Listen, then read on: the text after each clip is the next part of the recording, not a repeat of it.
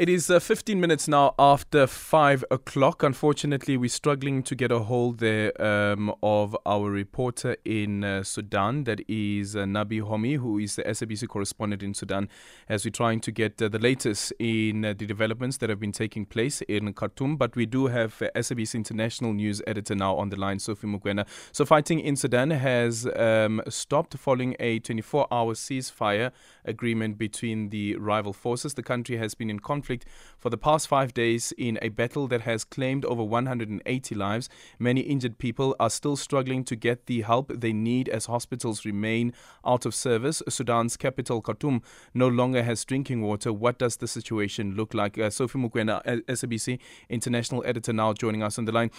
Sophie Mokoana, thank you so much for making time for us. I just need some confirmation here with regards to the ceasefire, because the reports that we are getting is that it's not both sides that have agreed to the 24-hour ceasefire, and then on the other end as well, has the hostilities really stopped? Not at all. Fighting is continuing. It actually intensifies during the day. Both sides anticipating the implementation of ceasefire at 6 p.m. local time, which will of course be 6 p.m. our time. So in 45 minutes, we expect ceasefire. But as you pointed out, the other side didn't commit to this ceasefire. And earlier on, I think 5 minutes ago, I was speaking to someone in Khartoum, a senior person who's part of the mediation team. He told me that it is very, very delicate and sensitive. He can't even speak to us, because right now it looks like they are not willing to stop the conflict. And even pointed out that unfortunately Africa will have to do something, because right now the eyes of the international community and the focus of the international community, particularly the big boys and girls, if one were to say it, or big countries, the North, the developed North with their capabilities, are focused on the war in Ukraine. We saw the foreign affairs ministers of the G7 countries focusing on Russia. And when you look at the reports and social media, it's a cold war, a subtle war that has escalated in terms of Russia and the developed countries. And therefore now Africa will have to come up with a solution.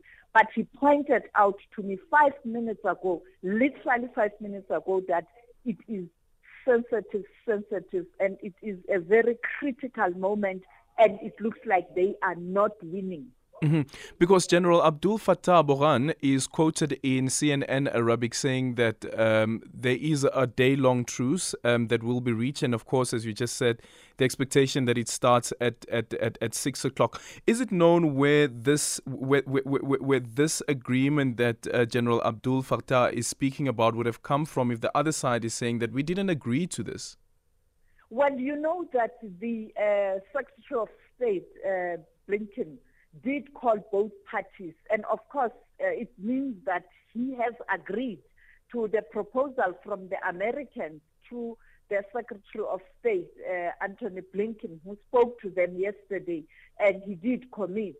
Blinken, when he spoke about both parties agreeing, but clearly the other side is saying no, having none of that. And therefore, that's where the technicality is.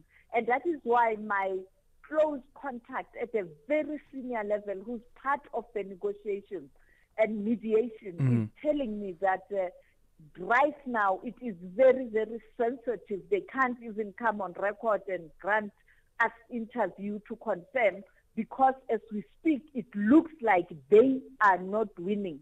They are not winning. That's what he said to me. And we are waiting for 6 o'clock, 6 p.m.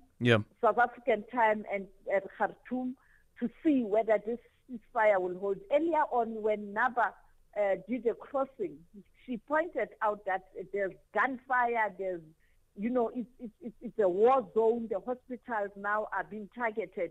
She is going to give us another report on 4:05 at 5:30 now. Now, perhaps you can dip in when she is live, if we are able to connect. But what I can say is that the war has escalated, and all people are trying. You saw the former president of South Africa, Thabo Mbeki, appealing for peace. You know that he's a former chair of the high-level panel on Darfur. So he's got contacts. He does interact with both sides. And I did ask him earlier on, but his office is not responding. I think perhaps behind the scenes, this is what everybody is trying to do.